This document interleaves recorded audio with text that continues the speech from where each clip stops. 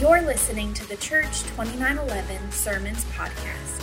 You can find notes for this message along with more information about our church at church2911.com. Here's our lead pastor, Rick Hand, with this week's message.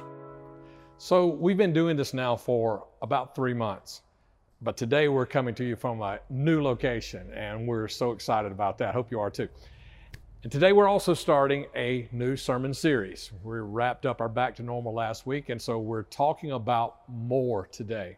So how's it been going, these last 3 months or so that we've been coping with things, right? Heard from someone today, they said that they were having a hard time, that they weren't really coping very well. So we're coping with all this stuff. We're trying to cope with the changes, trying to cope with the struggles, the differences, all the things that are happening around us. We're coping. And aren't you tired of coping? I mean, I thought that last week even, just thinking about preaching the sermon and different. I was thinking about how I was coping with so many things. And I got to tell you, I'm tired of coping. I'm tired of coping. I don't know about you, but Jesus didn't call us to cope. We don't have a gospel of coping. We have a gospel of grace. No matter what has happened in our life, we have grace that is this unmerited favor, something we didn't earn. We have a gospel of truth. And truth is so important, especially in the days that we're living in right now. Because this gospel of truth, it's not founded on maybe so or hope so, but it's a solid foundation. Thank God for that. We have a gospel of peace, that no matter what we're going through, we can have peace through it. We have a gospel of incarnation, that God's not just this deity sitting on a throne somewhere unapproachable and unreachable in some far distant corner of the universe, but that He came to be with us, incarnate. We have a gospel of resurrection, that after Jesus died for our sins, He got up on the third day so that you and I would have new life, right? But not just that new life in eternity, new life even right now. Because no matter what's going on in our life, there's resurrection power, that no matter what looks dead in your life, no matter what you're struggling with, no matter what the problems are in your life, even if the coroner stands over you and says, it's over, it's not over because of the resurrection power of Jesus Christ. We have a gospel of life. And Jesus said about that life, He said, I didn't just come to bring you life, but life more abundantly. We have a gospel of action, that we don't have to just sit and cope and just take everything that's being thrown at us in our life. We have a gospel of action that Jesus left for us, and a gospel of power.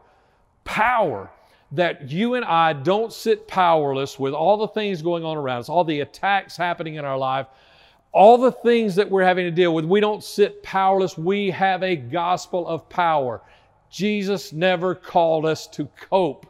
He called us to conquer. Last week, and I had to kind of cut some stuff out and left some stuff out of my sermon last week, and I wanted to come back immediately Sunday afternoon and just send you another video, post another video, but I've held it until now. Last Sunday, I don't know if you know this or not, but it was a kind of a special day on the Christian calendar. Do you know what it was? I'll give you a hint. It's 50 days after the Jewish Passover. 50. Now, what is the prefix for 50? Penta. Yeah, it's Pentecost. Last Sunday was Pentecost Sunday. Okay, and so when you talk about Pentecost Sunday, with me, a lot of stuff comes to my mind, because I grew up hearing a lot about Pentecost. I grew up hearing a lot of discussions. I grew up hearing a lot of debates. I grew up hearing a lot of arguments about Pentecost. And I don't know what your Pentecost theology is, okay? You can say it in your mind right now if you want to, and just think about what your theology is about Pentecost. I don't know what your theology is about Pentecost.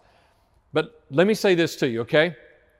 Whatever your theology of Pentecost is, whatever my theology of Pentecost is, if it does not compel us, if it does not drive us to go impact someone with the message of Jesus Christ, of love, of unconditional love and grace and forgiveness, that He came to give us life and life more abundantly and eternal life.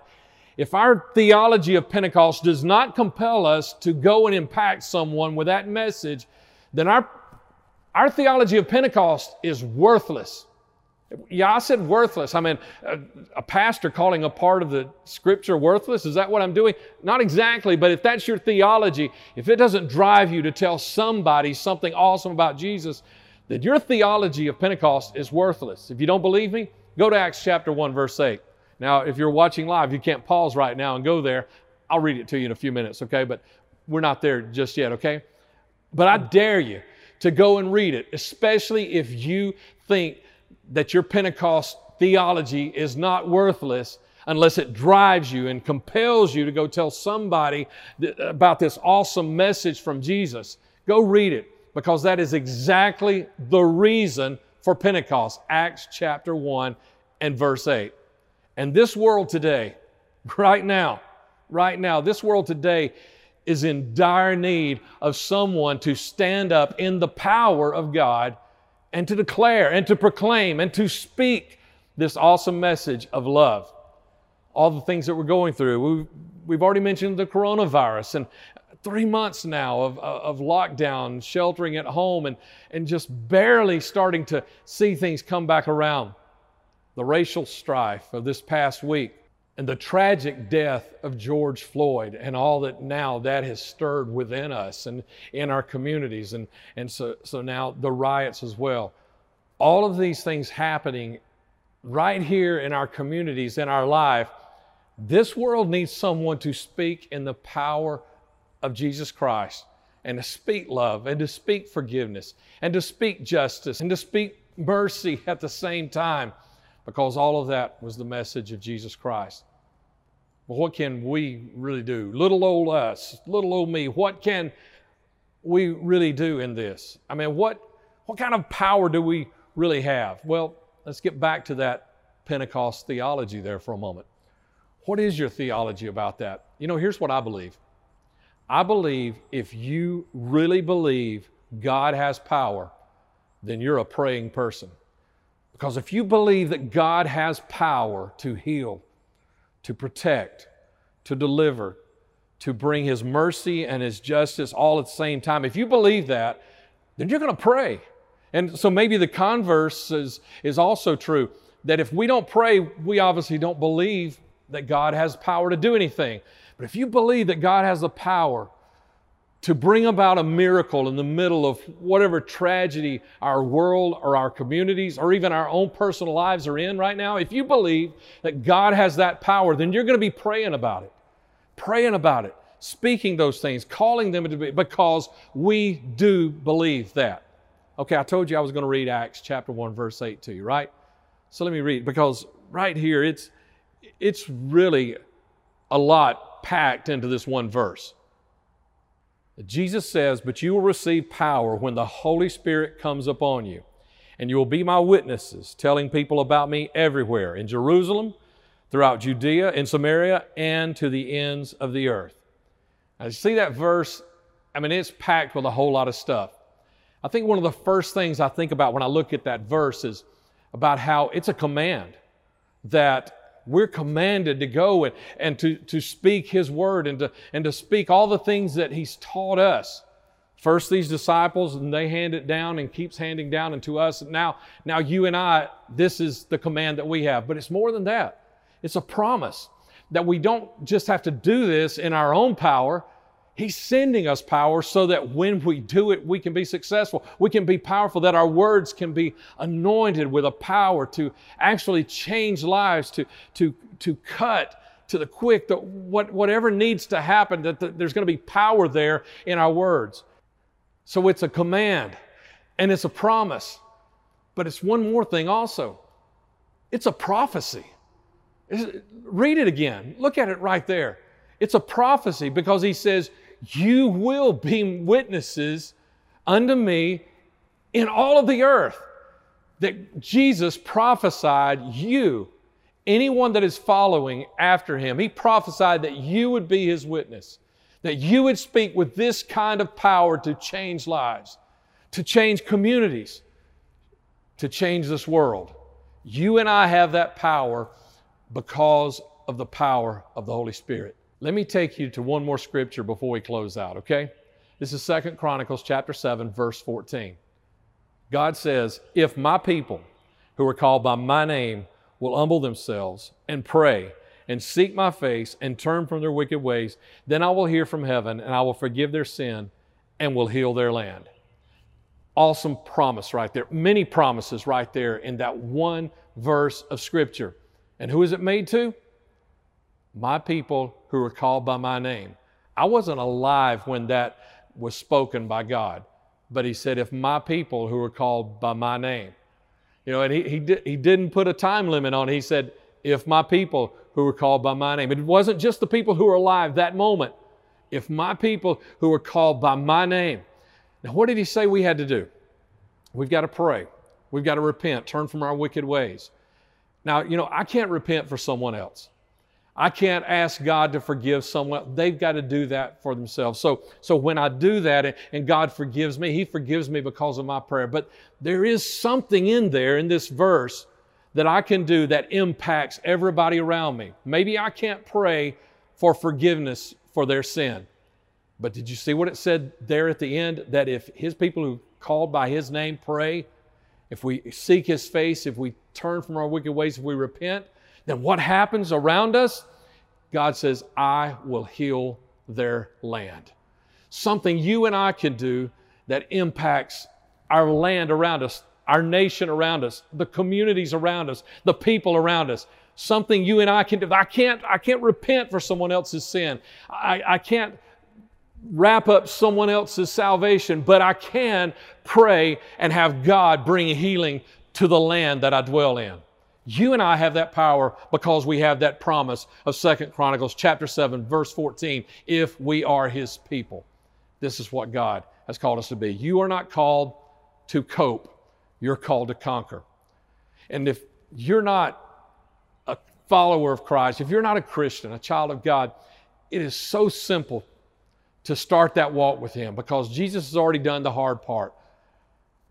All of our people, they've heard me say this over and over, just real simple. Romans 10, 9 and 10 says it's this easy. Pretty much all we have to do is believe Jesus Christ is exactly who He said He is, that He died on the cross of Calvary for our sins, and then tell somebody about it. That's all it takes. Just tell someone that you're a Christian. That's all it takes, just to believe that and tell somebody that you're a Christian. And in doing that, He becomes your Savior. You start this relationship with Jesus. And then you too are called by His name, and you can pray that prayer that begins changing the land around you. So would you join me in prayer right now? And let's begin there with those maybe who have never prayed this kind of prayer, okay? Father, again, we come to You, thanking You, appreciating, God, all that You have already done for us. And God, for someone, Lord, that has never prayed that prayer and asked forgiveness of their sin, but that right now they're asking You to forgive their sin. Lord, I pray, hear that prayer. And Lord, write their name in Your records in heaven where You are. And I pray, God, that You begin to not only bring the blessings that You promise in Your word to them, but You also bring the promises and Your power into their prayer life, God, so that the things they do and say can be empowered and anointed and impacted by that power that is in You. And Lord, I pray as we join together, God, not in these few quick moments that we have to pray, but as we join together over these days and weeks ahead, God, I ask You, Lord, to hear us as we ask You to forgive our sin and to heal our land. For we need You in this time. We need forgiveness. We need justice. We need mercy. We need grace. We need peace. And we need joy. In Jesus' name, amen. And can I say one more thing? If that's the first time you've ever prayed, or if you asked Christ to forgive you your sin, would you let us know? It's really easy to let us know. You can just comment down below, or you can send us a text, 205-476-2911, and let us know. We've got some stuff we'd like to help you with, to give you, that will help you along the beginning of this journey with Christ. And perhaps you've got a prayer need. Let us know about that too. And look forward to seeing you again next Sunday. If you need prayer, we'd love to pray with you. You can email our prayer team at prayer@church2911.com or text us at 205-476-2911. You can learn more about our church by visiting church2911.com or connect with us on Facebook and Instagram at church2911. Thanks for listening to the 2911 Sermons podcast. We hope you know that God has an amazing dream for you, and as always, we dare you to dream.